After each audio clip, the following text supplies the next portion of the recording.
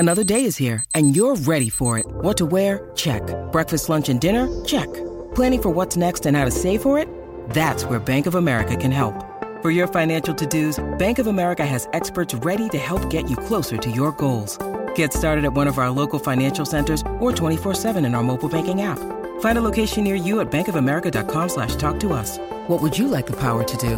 Mobile banking requires downloading the app and is only available for select devices. Message and data rates may apply. Bank of America N.A., member FDIC. When you need mealtime inspiration, it's worth shopping Kroger, where you'll find over 30,000 mouth-watering choices that excite your inner foodie. And no matter what tasty choice you make, you'll enjoy our everyday low prices, plus extra ways to save, like digital coupons worth over $600 each week. You can also save up to $1 off per gallon at the pump with fuel points. More savings and more inspiring flavors make shopping Kroger worth it every time. Kroger, fresh for everyone. Fuel restrictions apply.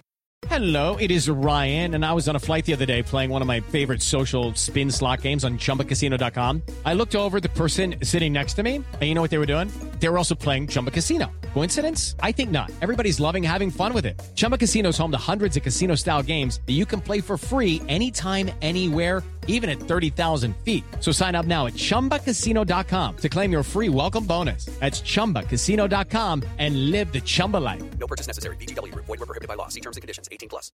Jen goes out a guy called Peter File. Hello and welcome to Thursday's Scottish Football Pod. No, Terrace. Keep that in. Just try again. I was actually a wee bit behind with the podcast, and I listened to one that you started the other day, and you had a pig's ear of that as well. Oh, it's because I don't come in with any preparation other than. There's two of us then. Yes, I just don't come in with any preparation, so, especially to begin with. Preparation is key. Try the intro again. I think it's a good intro as well. Made a kind of. Do you just want to introduce it off the pair of us then? Let's crack on. No, I'll do it.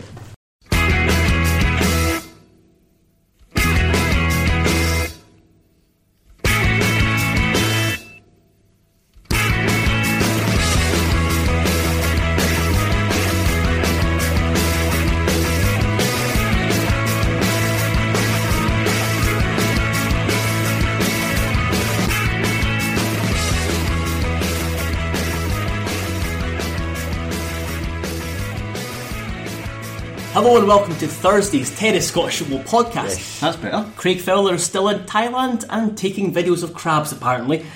Terrace Towers haven't yet burned down, but the Hardy Boys have arrived. Craig Telfer. Hello. And Sean McGuigan. Hello there. Does that make me Lita, if my wrestling knowledge is correct? Yes. As part of Team Extreme? That does, yeah, it does. That's very good. Yeah. I had a big crush on Lita. Oh, everyone did. Lita was gorgeous. I don't know who she is. No, she's very good. Probably one of the best sort of trailblazer in terms of like modern women's wrestling, because I think at that point it was women were hired purely on their looks. You had people like Sable couldn't wrestle for shit. But then Lita sort of came in and she was really like fit and athletic. She was very good looking as well, but she could go, like, she was a really, really good wrestler and probably a trailblazer in modern women's wrestling. I was actually going to say, see when you're talking about Craig Fowler in Thailand, see when he puts pictures up and it's like beautiful picture of a beach, beautiful picture of the sea at a beautiful sunset, and then picture 4 will be a picture of his hairy, sweaty face. Yep. It's like, oh dear. There was one that he put up, I didn't like it. There was one that he put up where he basically said you could walk half a mile and you'd still be up to your stomach, like, and he said, well, keep on walking please. Just keep going. It'll go above your stomach. Keep going, and then when you find that, just keep going again. He probably won't listen back to this, so it's fine. We're not going to bother with footies or naughties, none of that shite. Just going to get straight into the muck, get our hands dirty. We're going to plough right down to League 2 and start with Rowan McAllister. Yeah. It's not often a transfer in the lower leagues gains kind of plenty of traction and intrigue, especially one going between a League 1 side to a League 2 side, but this certainly has. It seemed like Rowan McAllister handed in a transfer request, obviously knowing that it was going to go suspiciously quickly. So how has it gone down within lower league football and Peterhead and Cove? Well, I think the best place to start is with I think Cove Rangers. Cove Rangers needed a striker.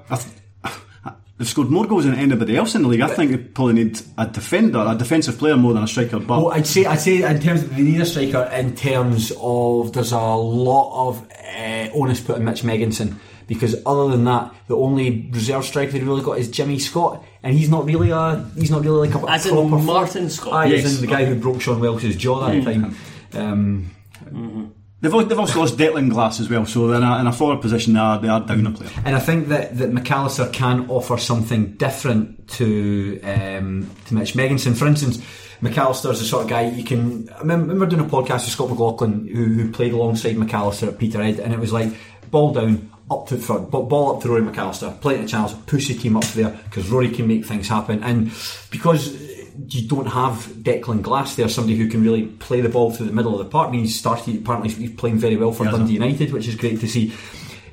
McAllister will give them something different. I think it's a great signing for Cove. Do you not think though that everybody is a winner in this deal, but only in the short term for Cove Rangers in terms of what they want to do and what their ambitions are? So it's 3.5 year contract. So 3.5 year deal. So I think he's got more bookings than goals this season. I think he has 4 league goals. He wasn't doing particularly well for Peterhead.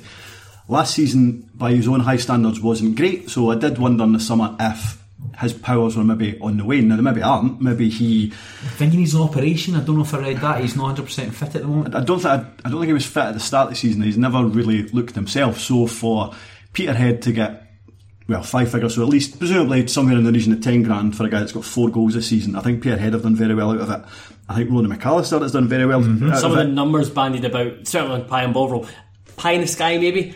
Probably, but he's going to be doing very well, regardless. Someone said he was on like £1,000 a week. Rubbish, surely goodness. But whatever he's on, £900 a week. But this is taking him up until he's 36. Now, let's say Cove get promoted this season. You would expect and you would expect that Ronan McAllister will do very well when he drops down a level. However, that means he's coming back up to the level that he's kind of struggling at this season, next season. So whether it's going to be a good 3.5 years for Ronan McAllister, I'm not so sure. I think actually when I say he's a good signing, I completely agree with the point you're making. I do think though that see Peterhead, for instance, Peterhead to me are a club that I've just they're a wee bit stale, and I think that's with Jim McInally having been there for so long, McAllister having been there for so long. I don't know how good a coach Jim McInally is. I think he's perhaps a good manager in terms, and what I mean that is like managing players. I think that Peterhead's sort of unique situation where there's like players that are central based, players that are like Aberdeen based, they train in separate locations, come together. I think it's a Forfar they train at once a week. That's a difficult situation, so you have to be good to manage that. I don't know how good a coach he is, and I think McAllister himself said you need a change of scenery. I do think you can say what you like about Paul Hartley's time, particularly at Falkirk, but I do think he's a far better coach than Jim McInally. I think they've got a fitness guy in there, Tam Ritchie, who's working with him. I've interviewed numerous part-time players who talk about Tam Ritchie and say how grueling enjoyable but very grueling his sessions are. And I think that I think the majority of the squad are exclusively from Aberdeen. There's only a handful of players that aren't, so that's probably easier for him. He did mention that in his after signing that he was attracted, obviously the money, but he was attracted because he's played with a number of the players. So I think he gets Scott Ross, Jordan Brown, he played with them, Peter, Jamie Redmond. They won the league in 2013-14. I mean, there must be. Do you think? Sorry, do you think he's going to turn into more of a facilitator than a goal scorer? I don't know if that's his game necessarily. I mean, he might strike up a really good relationship with Megginson, so quite possibly. But it's interesting that you talk about that goals weren't necessarily a problem for Cove Rangers. I mean, Cove is a 4-5-1. They've been playing for the best part of the season, and that's not to say that there's an onus on Megginson to score the goals, but there's loads of support from the middle of the park. I mean, when Cove can knock the ball around really, we've spoken about this before. Cove knock the ball around really quickly, and they can push up it and offer support. It'll be interesting to see what this means though for Cove. Do they change this system that served them so well over the season, or will Megginson be dropping out? There was again Pie and Bovril talk that Megginson might be away. I can't see that happening. I think that Cove Rangers would be daft to sell him. I do think it is a bit of a risk though, that 3.5 year deal. That's crazy. That's like the sort of deal you give to like a a full-time player who's like in his mid-20s, so you want to tie down for the best year of his career. And I mean, perhaps they had to give him something like that, bearing in mind he's very close to a testimonial at Peterhead, so maybe he needed something like that to say, right, I'm going to go for it. You mentioned a testimonial. How will he be remembered at Peterhead? I think he's just shy of 200 goals for the club. I found that strange. On their website, when they said that Peterhead website, when he said he'd left for Cove Rangers, they called him a cult hero, and I thought that surely a legend. Rory McAllister must be a legend. I think he'll be remembered as one of the greatest strikers, and that's how I would see him. I'm not a Peterhead supporter, but I would say he's a lower league legend for the number of goals he scored. He's been playing part-time football now since 2009, since he went to Brechin. And he's just been an absolute phenomenon. He's got more than 200 goals. I mean, without having a fantastic knowledge of Peterhead's history, he must go down as one of the best ever players. In the SPFL era, I think he's the highest goal scorer of 113. Since 2013. Yeah. You mentioned about him going part time. Just before we move on to elsewhere in League Two, he's quite an interesting character in the lower leagues. I think a lot of people who don't really pay much attention to League 1, League 2 and so on will know his name just from like Soccer Saturday and having coupons on and stuff. But this may be hard to answer. Do you think there's a regret for him that he's not maybe taking the opportunity to go full time again? Because Paul Hartley did say that he tried to get him to Dundee. I don't think it's a regret from him. I think football fans, there's probably a regret from them because they would like to see, could they have made it a championship, could they have made it in Premiership level? You always want to see, as a football supporter, that's your ambition. You always want to see ambition. You want to think if somebody's good enough, you always want to see them test themselves at the highest level. And I think that there's probably a frustration towards Rory McAllister that we'll never know what level he could have played at, because after he left Brechin in 2011 when he left Brechin, there was a talk. I mean, there was Sheffield United, Port Vale. I mean, he said in a Pelly podcast back in like 2015 that it was basically he had an agent at the time who was putting this stuff out there, but then the stuff never materialised, so that was more paper talk. Nevertheless, I'm sure there was concrete interest from teams like St Johnstone and St Mirren. It would have been interesting to see how he did, but that's what happened. If I became a professional footballer, we'll never know. Very terribly. I think we do know. Hooked at half time. Right, so from the kind of also just one thing to touch on, like what next for Peterhead. I think there's kind of rumours that there's stuff going on behind the scenes at boardroom level at Peterhead. They just seem to be a club that lack ambition to a certain degree. They almost seem to be happy to kind of be a decent League 2 team and a kind of mid-table to floundering League 1 team. Whether that's because of who's in, I mean, as you said, it seems like there's very much a staleness around the club. They need rejuvenation from somewhere, and that probably stems from a new manager. I mean, we spoke a few times that McInally has surely run his course at Peterhead, and they need fresh impetus, I think they need fresh ideas, and that probably starts with the coach. I just think that the guys that they signed as well, when you saw Ryan Conroy going up there, who was a sort of like brilliant set piece taker at Airdrie, but nothing else. Didn't offer legs beyond that. Same at Starts Park. Aye, and you're putting him in midfield like alongside Simon Ferry. Simon Ferry's a different sort of player, of course. Simon Ferry's all about just like keeping the ball and recycling. It's something that he does to great effect there. You just kind of wonder. It's difficult for a team like Peterhead. Cove Rangers, obviously, as we mentioned earlier, they're based in Aberdeen. So Aberdeen's a big city. You can attract guys who, I mean, let's say if you're in Aberdeen, if you want to play part-time football, Highland League football, but now Cove Rangers is an avenue where if you are good enough to play in the SPFL, you do have that there. With Peterhead, I mean, how far is Peterhead? About 40-45 minutes beyond Aberdeen, something like that. It's a long way to go, and it's a big commitment for a lot of guys, particularly Central Belt players.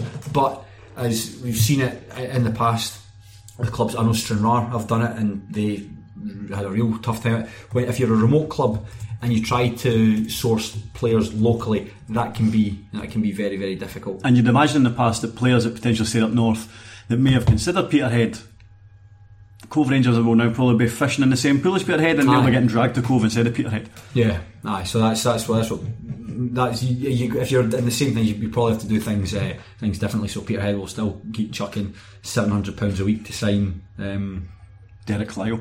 Derek Lyle, aye. 42-year-old Derek Lyle. I'm going to drag us back down at the bottom of League 2. The miserable trio in the relegation mire. Brecon, Steny, Albion separated by 4 points. Yes. Albeit I think Rovers have two games in hand. Yeah. So how's it looking down there? And incidentally, I was not trying to be clever on Saturday when I put in the group chat that Steny were now bottom. I wasn't gloating or anything like that. I was just stating the fact. I don't have any dislike of Steny or anything. I think my response to you was a middle finger emoji. And quite right to not. I think it's a good time to talk about the bottom of League 2 because Stenhousemuir and Brecon City played each other at the weekend, and the match finished 2-each, which certainly the team who'll be happier about that is Brecon City. Stenhousemuir should have won that game comfortably. Should have won that game. Brecon had about 4 chances, scored with 2 of them, whereas Steny passed up numerous chances. The ball worked well into good areas, crosses going behind the striker, shots right at the goalkeeper making a good save, shots going wide, etc. As a Stenhousemuir fan, I am increasingly disconsolate with what's going on. I'm finding it difficult to, you can sort of joke about it. At the start of the season I thought we might challenge for the players. I thought it would be difficult with the squad that Colin McMahon had put together, but we are in a lot of trouble now. As much as you're saying that Stenhousemuir were the better team on Saturday, do you think there's more of a kind of feel good factor about Brecon rather than Steny at the moment, and that Brecon possibly have a better chance of getting out of it than Stenhousemuir?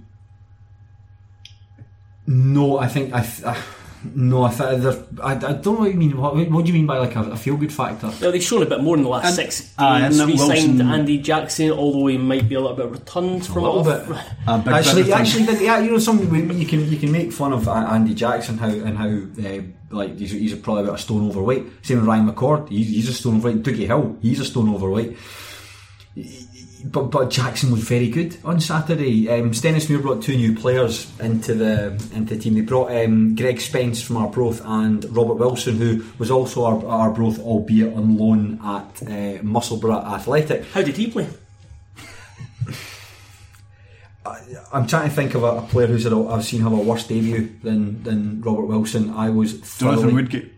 Yeah, Jonathan Woodgate at Real Madrid. I was thoroughly disappointed with what I saw from Robert Wilson. Robert Wilson's a big guy.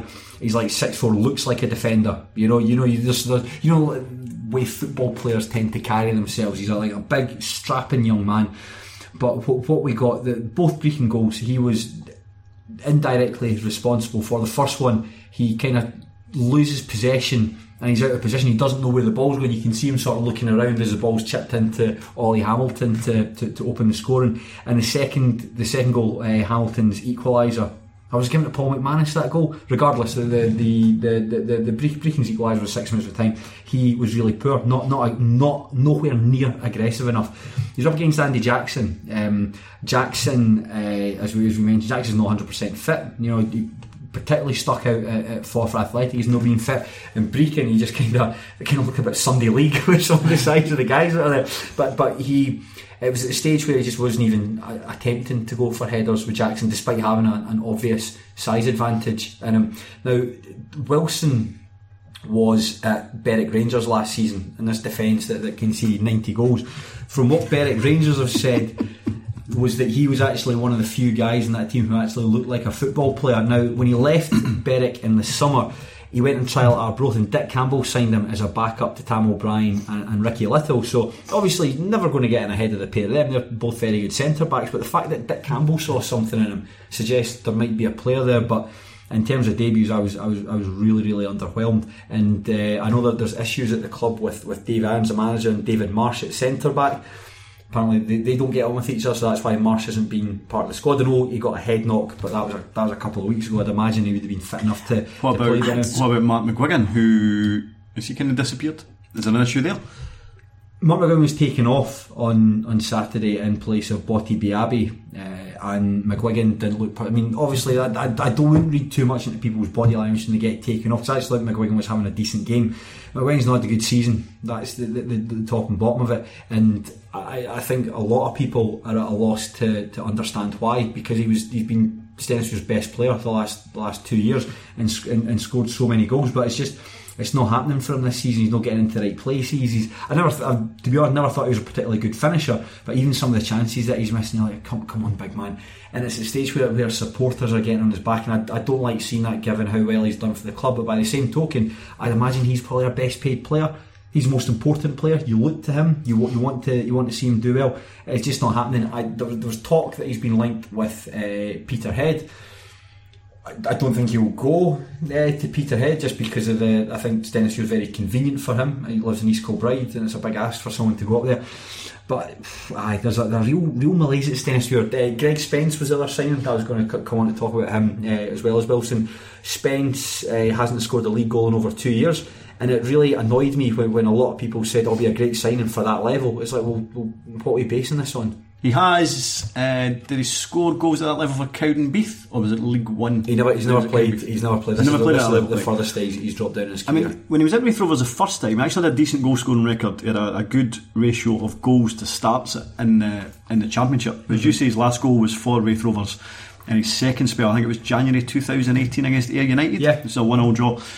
I don't know if. I mean, he's played a lot of games. It's not as if he hasn't been playing for teams and just not scoring. Whether he's done as a player, whether it's his confidence. I think it's confidence, because I like the look of him. He's working hard. He's working hard. He's chasing down defenders. I thought always imagined him as a fox in the box sort of player, but he was working the channels. He was closing down, and I do think that he'll develop a solid partnership. I think he will score goals for Stennismuir, but it annoyed me the fact that he'd be a brilliant sign. It's like, what? Because he's not scored in 2 years. Meanwhile, Brechin. Is there a feel-good factor there? I don't know. Just because you bring home Andy Jackson, that doesn't really say much to me. There's talk. I think Wilson has said that he will be able to restructure the squad in January. Well, we've had a couple of decent results recently. I've been told as well there's Stennisfield, there's a couple of players coming and going from Stenny in the next few weeks, but like I said, they actually played alright. That was the worst thing. They played alright. Conor McBrearty came back on loan. He famously scored 2 goals against Falkirk in the Scottish Cup. He has come back on loan from St Mirren, and I really like watching him because he's probably not the most technical player, doesn't have a lot of finesse, but he's just energy and legs in the middle of the park, and that's something the team have been crying out for. Ryan Blair, who was at Falkirk, went to Swansea. Obviously his career's not quite going as you might have expected it, that he's at the bottom of League 2, but you can tell, I think there was times he wasn't quite up to the rough and tumble. Either game picking out passes. McGuigan looked alright, Spence looked alright, Botti Biabi, if we can keep him to the end of the season, that'd be a bit of a coup, because I really like what I've seen from him. But they're playing, Stennisfield are playing away at Elgin City on Saturday, and the danger is they lose this match. Meanwhile, Brechin City and Albion Rovers are both in the Scottish Cup, so they'll have a game in hand, so it'll be a massive impetus. If Brechin win that, they can leapfrog them. Meanwhile, Albion Rovers, obviously it's winning their games in hand. Albion Rovers can go as high as like just outside the playoffs if they win. So, but a big blow for it. So just stayed on. Well, basically enough for Stennismuir. Albion Rovers, they've lost Smart Sadler to Elgin City. I don't think not particularly. I think Smart Sadler was in the right place at the right time for them when he signed on loan from. He signed on loan from Queen's Park about this time last year, and he was a bit of a talismanic figure. He's quite by all accounts, he's a very good guy to have around. He's got a good sense of humour, doesn't take himself too seriously, and I think that he did score some important goals for Albion Rovers, but I don't think they've got the same level of performance out of him, so I don't necessarily think that's a blow. It'll be interesting to see who Kevin Harper brings in to replace him, but I know it's sort of like been Declan Byrne and Aussie C have been there sort of like two starters in recent weeks. Just before we move on, who do you think is primed for the bottom spot, or who do you have an inkling that's going to be in the bottom spot? Brechin. I think it depends who they can bring in January. If they can make a couple of decent signings, I think it'll be Stenny, unfortunately. Well, the good news for Brechin is if they do finish bottom, they're redrafting the territories for the Highland and Lowland League. So if Brechin do get relegated, they're more likely to go into the Lowland League, which is better. We move up League 2 to Queen's Park, but not just Queen's Park. We'll start with Mr. Raymond McQuinnan, or Ray McKinnon. This is a man who has quite a high opinion of himself, I think. Did you both read his interview? Absolutely brilliant, because you did mention that you were going through it and basically just tearing it apart. Okay, right. And I even though my kind of knowledge is not up there with yourselves in terms of what Ray McKinnon's done, I started thinking, that's not right. Then looking at the stats.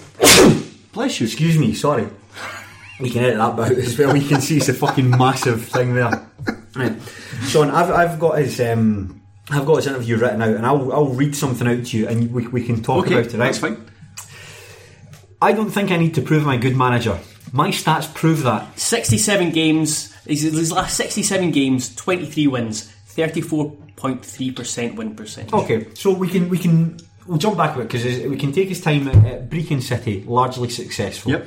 Time at Raith Rovers, Successful. Got them into the playoffs. Probably the best Raith Rovers team in 20 years. Okay, right. So fair enough, right? Dundee United were stripping away all their assets after relegation. I rebuilt that club with no money whatsoever and took them to the playoffs. We had Hibs in the league who were throwing money at getting out of it, but we had nothing. He was probably not allowed to spend any more money after he spent £30,000 on Lewis Toshney, a guy with 1.5 knees. They also signed William Edgingelly, Willow Flood, Cammy Bell, 2 guys for Willem Twee. I mean, I think he signed 12 players. Those guys were all getting paid. And what he failed to mention was they didn't just finish behind Hibs, they also finished behind Falkirk that season. They finished third. His time at Dundee United was unsuccessful, and to blame budgets when he would have a far bigger budget than almost everybody else in the league, with the exception of Hibs, doesn't really hold water. Okay. I went to Morton. I left that team top of the league, so that proves my worth in those 2 jobs. He was in charge for 3 league games. He was in charge of only 3 league games, and they weren't top.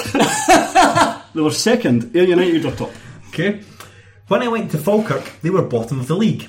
Let's just say it was a very, very average squad, and according to the people who employed me, avoiding relegation would have been a miracle. That's the fucking daftest thing in there.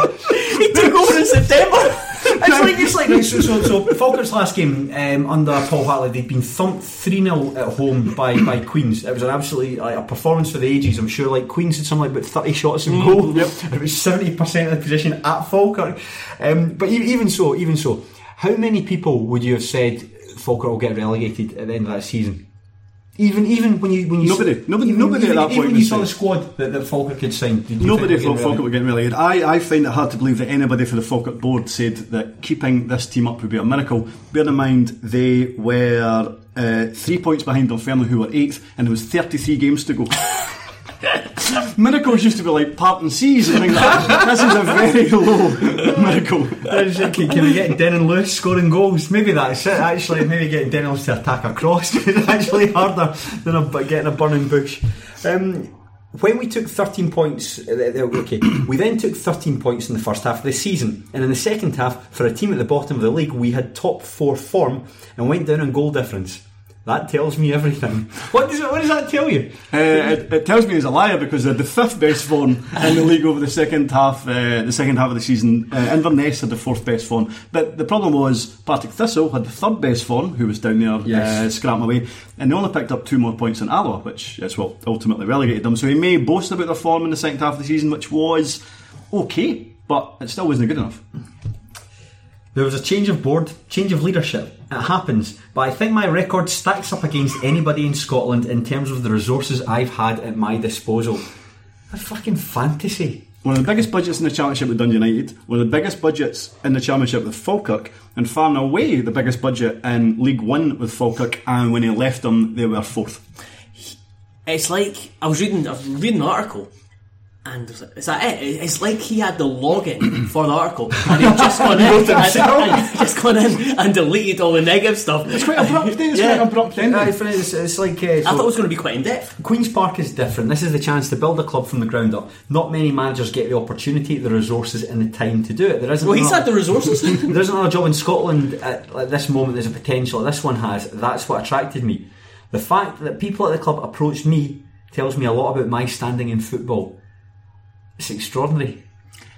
That said, do you think Queen's Park have got a better chance of achieving what they want to achieve next year as a part-time club with Ray McKinnon in charge or Mark Roberts in charge? Ray McKinnon, without a doubt. I think as much as we're having a laugh, I think it could very well be a decent point. I do think it's a great point. I think this week was perhaps the most historic week in Queen's Park's history, because it was the first time they offered their entire squad part-time contracts to end the season, so Queen's Park will be paying their players up until the end of the season. So I think I don't know what the finances are like at Queen's Park. There was talk, and I think this is just shite, going back to Pie and Bovril talk, Michael Kidser might be signed by Falkirk. They were talking about and like, the names Queen's have been Park, linked with Wild. Aye, like Queen's Park having some sort of, just because they sold off Hampden, or they sold Hampden and they're getting payments in from the SFA, that they will suddenly be able to sign players. I certainly don't think that'll be the case, but I do think that Queen's Park have the potential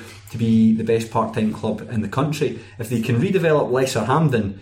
See if they try and develop it the same way like Gallowbank, which is certainly, I think, for a sort of like modern football ground, Gallowbank is my favourite in Scotland. I think it's perfectly adequate for a team of Annan's size. He's great to go to, and you get like the wee bit they've got behind the goals and stuff, and the little grandstands. That's fantastic.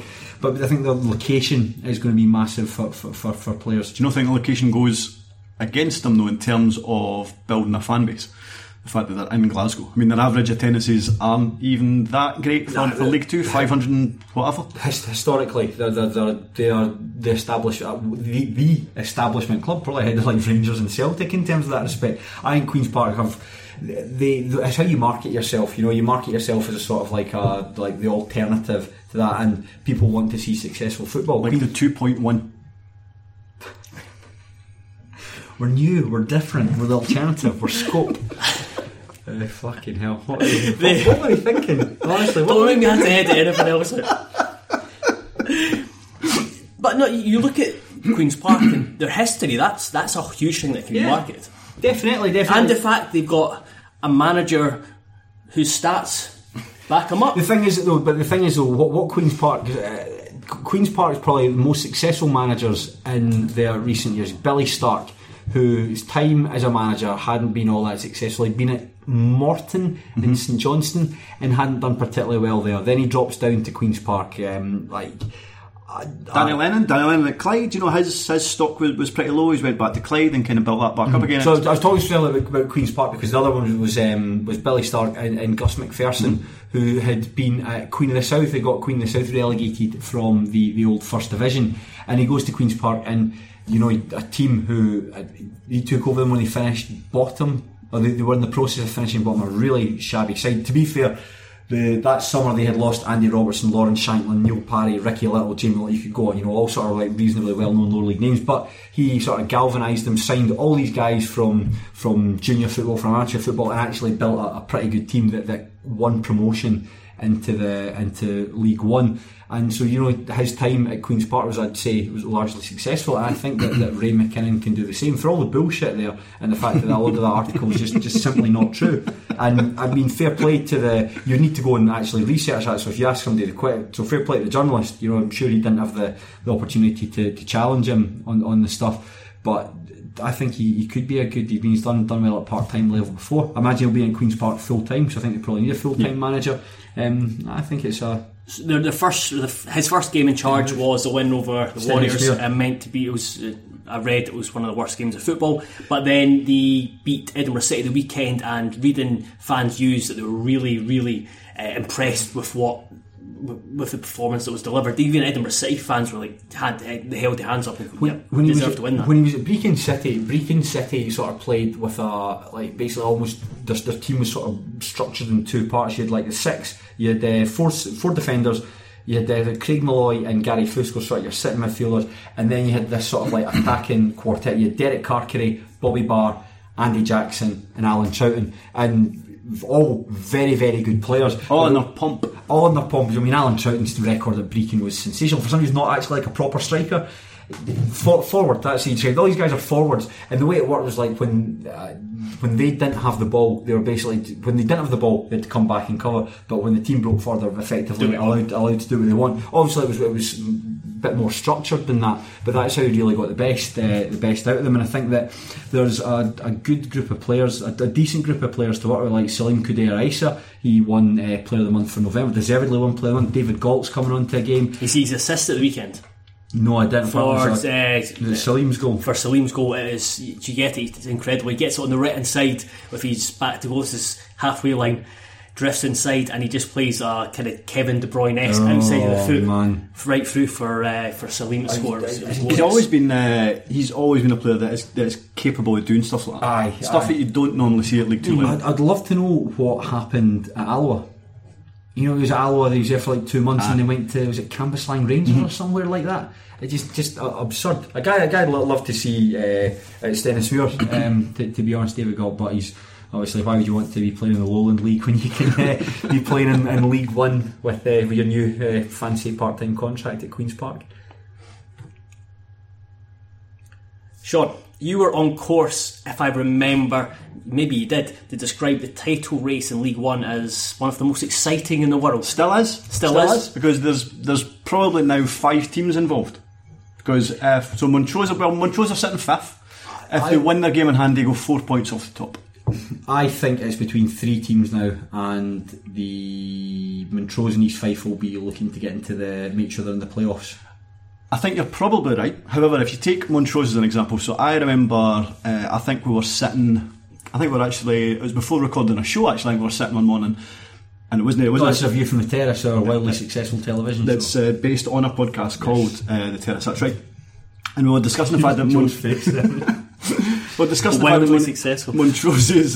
Montrose's form was so bad that potentially Stuart Petrie, who wasn't under any pressure at that point, that form couldn't continue. I mean, they've been so successful last season to finish in the top 4, but from the first 8 games, I think they'd lost 7 and drawn 1. Since then, they've won 10 of the 13 league games. They've only lost 2, and out of those 5 teams, they're actually the one that's shown title-winning form. Now, because Falkirk's involved, because Rayther wasn't, well, not that Rayther is big as Falkirk, but Rayther's still considered a bigger team than Montrose. Airdrie are considered a bigger team than Montrose. So you're kind of predisposed to say, well, Montrose can't possibly win this league.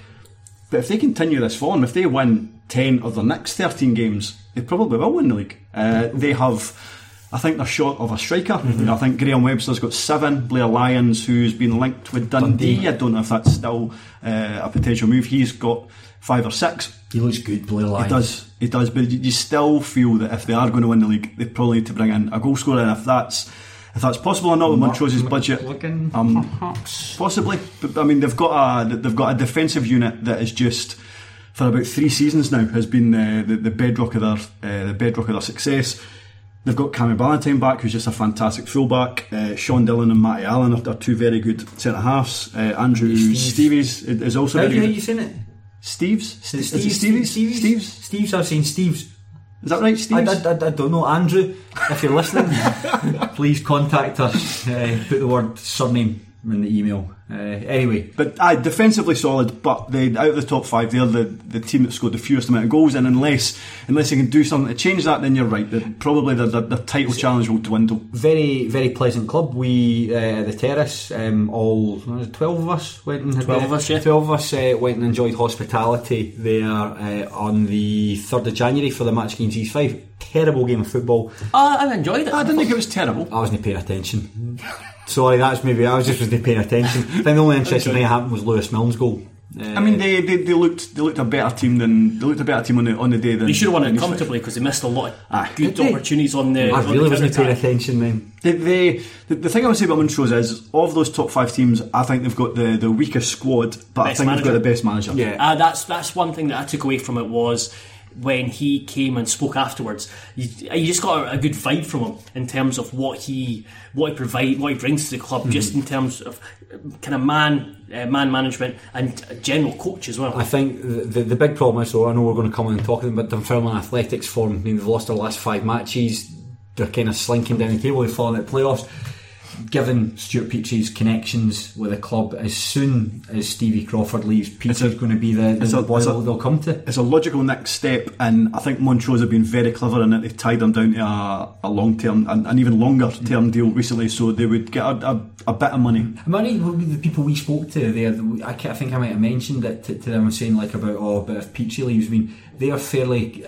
I don't know what he does outside of it, but they are fairly kind of like, let's hope that doesn't happen. Did they not seem fairly confident that he wouldn't? Yeah, that's what the impression I got was. Fucking hell, man, must have been. The impression. Shite game of football. I really loved it. He's definitely leaving. Is he?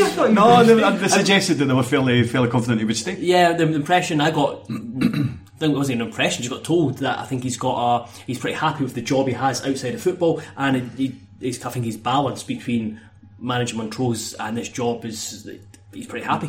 Maybe that's it. Sometimes I think go back to Ronan McAllister talking about ambition. ambition doesn't necessarily, it might not be playing at the highest level. I suppose that's maybe doing the best that you can in the circumstances you find yourself in. But yeah, the job he's done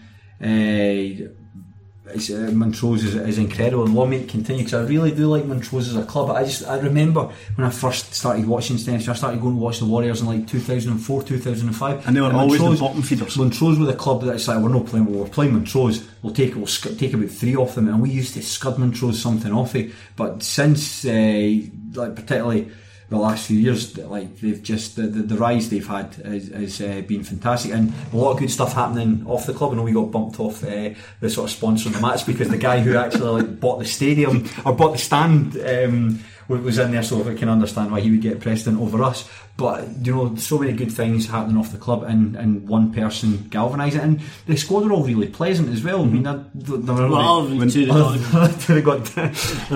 an incident in Dublin. We'll leave it at that. But it was quite cool. I mean, like Sean Dillon made a beeline for me and like shook hands. So I don't know why he wanted that. Maybe he watches A View from the Terrace. I don't know. Maybe just he thought I was Gordon Smart, something like that. Came over and said, "All right." Who knows?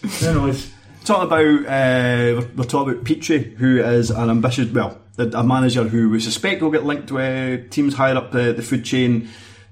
Derek Young at East Fife. No, I don't know about Derek. What about Darren Young at East Fife? Darren Young at East Fife. If he's getting 5 bits out of it, I'm going to 1 bit out of it.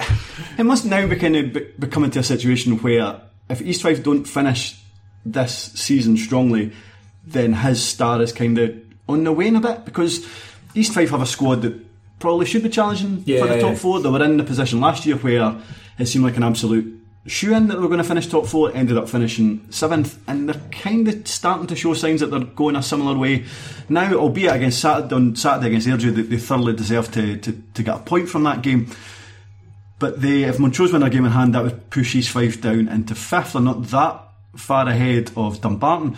Being in mind as well that Young has now presided over 2 of East Fife's worst ever results, certainly in recent history, when they lost in the Scottish Cup last season to Brora, this season to BSC Glasgow. So certainly I think East Fife's opinion of Young is mixed, and while he's always, certainly recently, he's been linked with bigger things, certainly the United job, his name was considered in terms of Partick Thistle, but I would suggest that if they don't finish this season strongly, then he's not going to be getting linked to those teams. I think if the next job, if he does want to manage in full-time football, the next job you need to take it whilst he's still got that, because whilst he's still got that what's what I'm looking for, he's still got that perception of him as doing a great job with these 5, because you say, like Stevie Aitken, for instance, like was one of the most promising managers in part-time football when he did really well at Stranraer, and you think, well, you're moving to Dumbarton, that's a sort of like not a sideways move but a diagonal move, it's kind of like you're moving to a bigger club in a higher league. But then since Dumbarton's relegation and him leaving midway through last season, I mean, I think a lot of even part-time teams, if Steve Aitken turned up, you'd sort of be like, I'm not too sure about him coming in there, and that's strange given just how high his stock was before Dumbarton's relegation. And I think it's strange that Young doesn't become a strong contender for these types of jobs. Bear in mind the job he did at Albion Rovers, how well he was doing at East Fife this season, certainly, and until recently. But clubs seem quite inclined to just recruit from within, and although in Falkirk's position, I know it was slightly different, but it was 2 guys who had made a name for themselves at Falkirk. They're quite happy to have big connections with Falkirk. So Kerr, McPake, Miller and McCracken at Falkirk, these are guys that have got no experience whatsoever, and yet Young appears to be getting overlooked. So if he can't get a job like that when he's doing very well, then, as you say, when it's going poorly. I thought the Ayr United one, I can understand the Falkirk one, because Falkirk, the board are very, very unpopular at Falkirk, so to kind of maybe perhaps deflect the heat off them, and here's 2 guys who are really popular, Lee Miller in particular, really, really popular players, supporters are going to get behind them. I was a bit surprised that Mark Kerr, I know we're kind of going off on tangents here, but I was surprised that Mark Kerr got the job at Ayr United. I don't know if there might have been compensation to pay for him, he was like the cheaper option just to promote within. But yeah, I was kind of surprised that Darren Young missed out on that at the expense. Mark Kerr got that at the expense of Darren Young. In terms of how East Fife are sitting for the rest of the season, they they're arguably weaker now than they were at the start of the window. I think Stephen Boyd has left. He's impressed reasonably well up front for East Fife. I think he's Chris Duggan's away to Australia. Duggan is emigrated to Australia. So they do have Kevin Smith back, who's been missing for the majority of the season, but he's fucking old. He is, and had 3 or 4 really serious injuries. Dowds appears to be kind of off the boil as well. Whether they can bring anybody else in, they can maybe get them goals defensively. They look kind of suspect as well. Certainly with cross balls and set pieces, they're really struggling. I think if Duggan's off the wage bill, I think there's money there to sign another striker. They have brought in Lewis Baker, who started the weekend. I've not seen enough of him to know. He looks like a supply teacher. I don't know if he'll be a success or not, but they probably need another body in up front, I would suggest. You moved your paper onto Airdrie, which is perfect. Yes, but I spoke to Colin Telford of the Lonely podcast on Tuesday. I did something for Patreon. It'll be going up tomorrow, so you'll find that on the patreon.com/terrace podcast.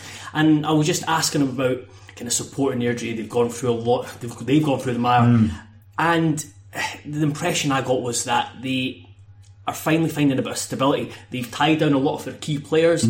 Callum Gallagher signed. Andy Ryan just joined the club. Andy Ryan just come back. Hutton, I think, is tied down. Their 2 centre backs are tied down, and I think there's a feel good factor building there after a really poor start. As you say, I would give an example. I went to see Airdrie. I spoke about this on View from the Terrace. I went to see Airdrie draw 2-2 with Stranraer, where Stranraer took a 2-goal lead into the interval. Airdrie had not been playing well at all. They got booed off the pitch, and supporters sort of made a beeline for Ian Murray when he's walking down screaming and shouting. And even although they got an injury time equaliser, that still wasn't enough, and people were unhappy. I mean, we've spoken about the fact that supporters are kind of not allowed to sit behind I don't know if that's still the case now, but they weren't allowed to sit behind the dugouts because of the levels of abuse that Ian Murray was getting. And at that point, I mean, this is back in September, October. You're thinking that, we don't know how good a manager Ian Murray is. It doesn't look like he's particularly successful. He's had great success at Dumbarton, poor at St Mirren, and he's not really doing it at Airdrie. Fast forward 3 months. I mean, I'm sure Airdrie won. I can't remember who it was, but I'm sure they won the game the next week. We put him in the sort of that managerial vortex, saying, we don't know, he's got this contract, so that's probably going to stop him getting sucked in. But since actually, you can pinpoint it, since he was mentioned in a View for the Terrace, Airdrie have been absolutely superb. The only thing I would say about Airdrie that you would temper that with is they won 6 games in a row from the end of October right through November, where they were 100% record. Fantastic. Before that, they were pretty patchy. Since then, they've been kind of patchy, so they've had 2 wins in 6, albeit they've only dropped points. So 3 of the 4 games of dropped points have been Raith, Falkirk and East Fife. So the only game that they dropped points that you would have expected them to do more was against Clyde. But the form is starting to become a wee bit patchy. What they do have is almost like an embarrassment of riches up front. So Dale Carrick's got 11 league goals this season.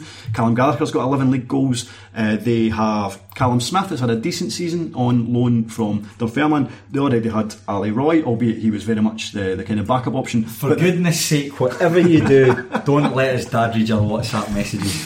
But the fact that they've managed to bring back Andy Ryan, who, I mean, I think it's bizarre that Dunfermline have let him go. He was Dunfermline's second best striker. Whether there was something that happened behind the scenes, I don't know. But Airdrie have a forward line that anybody else in that league, probably including Falkirk, would willingly take. Yeah, I agree with that. And there's behind that as well, I think Kieran Miller's coming on to a bit of a game. Kieran Miller, spoken about him in this podcast in the past, loved him at Stennismuir. Very instinctive player, sort of very good at breaking things up, closing things down, shifting the ball into better players. I really like Curtis Roberts. I really liked him when I saw him at Queen's Park, and I think that I'm pleased to see him getting a bit more game time. Even big Nat Weatherburn, the guy who's got the expression that your granddad would say, I've seen milk turn quicker.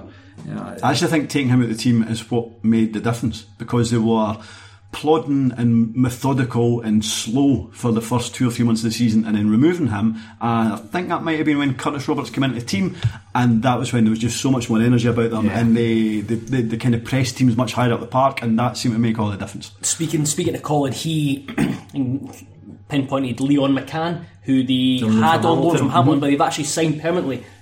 I think Airdrie were amazed that he was released by Accies, and he's been keeping Eckersley out of the team as well. Yeah, because Airdrie fans didn't speak that highly of Kieran McDonald, who has come to Raith Rovers and has possibly been our player this season so far. So we were like, well, how on earth are Airdrie going to replace him? He's been fantastic for us. No, if anything, they're happier with Leon McCann than we are with McDonald. Right, Falkirk. Surely they're still going to win the league. Big if, and I think that big if is the management team. Do you know something? I think the last time I was on, I was saying that players don't necessarily like a kind of lack of certainty when it comes to the management team, and within a couple of days, possibly even later on that night, that's when they were made permanent. Then they're unbeaten. I think they've had 7 league games, 4 wins and 3 draws. The only question mark you would still have over them, I suspect, is the 3 draws were against East Fife, Airdrie and Raith Rovers. The rivals, the big games. They still haven't managed to take 3 points off of them. However, they seem to be starting to bully the lesser lights. They looked pretty good at the weekend against Peterhead. Connor Salmon was, I think, they're starting to play the ball to his feet more than just shelling it up to his head, because that's what he likes. Okay, he didn't score a goal, but he was doing a lot of hard work for McManus. He was doing a lot of really good hold-up play. McManus's 3 goals were all very good. He's at 18 goals for the season, and that's something that Raith Rovers don't have. We don't have, certainly now that Gullen is away back to Hibs, Raith's top goal scorer is in the league is Grant Anderson and Michael Miller on 4, whereas Falkirk have got this 18 goal striker up front. The big thing though is, Manus is only on loan from Ross County. I presume Ross County would be looking to maybe sell him. I don't know if a team like, say, I know he's played from the past, but say like Dunfermline might be interested in him. Actually, no, because he wasn't particularly good at Dunfermline, was he? He was okay at Dunfermline. But given what he's achieved at Falkirk this season, at Dunfermline might be saying, well, we've got a bit of cash free from having let go of Andy Ryan. Maybe we could go in and bring Declan McManus. Maybe Ross County. I don't think Ross County have much use for him, but maybe they might want to see him playing at a higher level. I think that's an important thing for Falkirk if they can keep him. He's the sort of like the League One Darren Huckerby, very good at League One level, not particularly adept at the Championship. It's weird that most people talk about the worst or the weakest part of Falkirk's game is their defence, when they have conceded. Well, I don't think anybody in Scotland has conceded fewer goals. I think they've only conceded something like 13 league goals this season. But then when your defenders like Mark Durnan are chucking goals, I don't know if you saw his own goal. That's what I'm talking about. What a finish! Aye, bullet ahead just bullet ahead. Just very, very strange. I still suspect that they're going to that they'll do the league. What I would say is I think the last 5 games, 4 of them are Airdrie, East Fife, Raith Rovers, and Montrose. So I would say if they don't have a lead by then, it'll probably be quite difficult for them to get the league, but they probably have an easier run in from now until then. So I would suspect that they might build up a head of steam and actually build up a lead before the tail end of the season. Their last game of the season is against Raith Rovers. Oh, that'll be some game. In Kirkcaldy? At Falkirk. Okay. Speaking of Raith Rovers, you were there on Saturday, at least for a bit. Only for the last hour, as I spent 30 minutes looking at Glen Rothes. A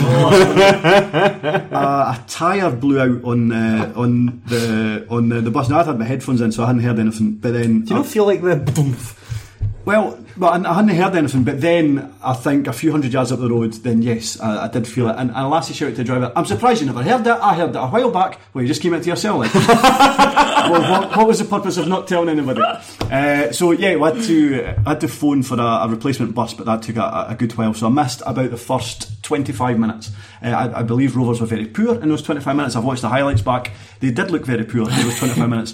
But you know something, after that they were the better team. Certainly in the second half, they squandered a number of opportunities. Kieran Bowie, as much as I love him, he's not great in the air. There was one right on his head that he totally misjudged.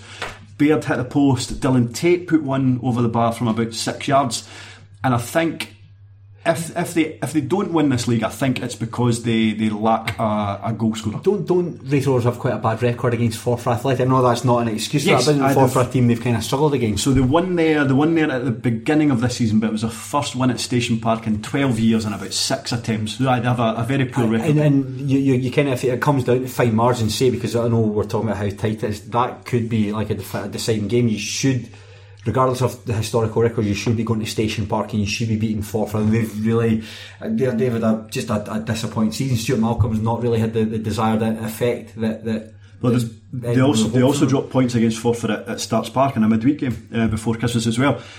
The strange thing is, as much as I think this Raith Rovers team have got a lot more about them, they're a lot more resilient. They don't have a soft centre, which has hindered them the last couple of years. Their record against the bottom 5 teams is the worst out of those top 5 teams, but their record against the top 5 teams is the best. Why is that? I genuinely don't know. I mean, so they've lost 4 league games this season. They've lost against. It kind of makes sense, because you look at, you expect when you come up against the smaller teams, or the teams that are struggling, that if you have goal scorers in your team, that's where they're going to kind of penetrate and get a lot of goals. When if it's tighter, more organised, like you said, Raith Rovers got a spine. The more organised they are under McGlynn, that they can edge out like 1-0 wins, for example. They didn't create, they certainly didn't create too many opportunities in the first half. In the second half, they probably created 4 or 5 good chances, and they are just lacking somebody, especially now without Gullen, who's got about 7 league goals. I think they need to bring bodies in. They look like they needed freshened up a wee bit on Saturday. I think they expected Ross Callaghan to sign for them, not necessarily the area of the park where they need to strengthen. However, Ross Callaghan would make that Raith Rovers team better. You mentioned about, you think that if Raith Rovers don't get promoted, it'll be down to a lack of goal scorer, but also do you think injuries as well? Yeah, you've had a terrible luck with injuries. You know something, it always feels like you're using it as an excuse, but so obviously Vaughan, I mean, you wonder if Vaughan will ever make it back. Touchwood, he does, but he's now had 3 horrific injuries. Stephen Anderson, who was our best centre-half, is now expected to be out long-term and might miss the rest of the season. Daniel Armstrong, who is a very good winger on his day, but he hadn't been having a good season for us this year. He is expected now to be out for 6 to 8 weeks, so there is certainly 3 players who would all be in the starting 11. We missed Regan Henry for about 6 weeks there. However, he's come back and again is looking like a real standout. I actually think this Raith Rovers team might actually stay the course, but I still suspect that Falkirk would sneak it. However, I've been saying for a while now, I actually expect this Raith Rovers team to get promoted via the playoffs, because I just think it's the first time in a playoff record. I know. But that's just, and for the first time in a long time, I actually like this Raith Rovers team, and most Raith fans are saying the same. Yeah, it makes a huge difference, and there's guys in the park that you actually genuinely like. You know, guys you feel as though you can relate to. It makes a huge difference as a supporter. And as much as we've got a lot of experience there, so Davidson's 36 now, Benedictus, part for Davidson, and Benedictus has been there. They've got a lot of young guys as well. Kieran Bowie has come through, although he's looking a wee bit jaded recently. Dylan Tate has come in the last 3 games, who I think he's 17 playing in the middle of the park. He's been excellent. Ross Monroe has had a decent season. He's been on loan from Ross County, albeit he was at fault for Forfar's goal on Saturday, so I'm actually wondering if Robbie Thompson will be in goals against Livingston. He has just come back. Remember, he suffered that injury at Sennismuir, where he just crumpled. I suspect he might be back in at the weekend. Right, we'll call it there. We'll speak about Dunfermline on Patreon. Okay. So thanks very much for listening, because I know we're pushing an hour. I would urge anyone listening to check out us on Patreon at patreon.com/Terrace Podcast. Despite Fowler's absence, he's been putting out loads of content. He's built it up, and there's Jamie McDonald interviews, there's best and worst 11s of the decade, there's some good stuff there, there's season reviews, there's going to be tomorrow an interview with Colin Telford from Only the Lonely, in depth about Airdrie. So there's plenty there for you to get your teeth into. Good stuff. Thank you very much, Craig. Thank you. Thank you very much, Sean. Thank you. The next time we'll be hearing all 3 of us will probably be on A View from the Terrace, which returns on Valentine's Day. What could be more romantic? Actually having sex with a woman.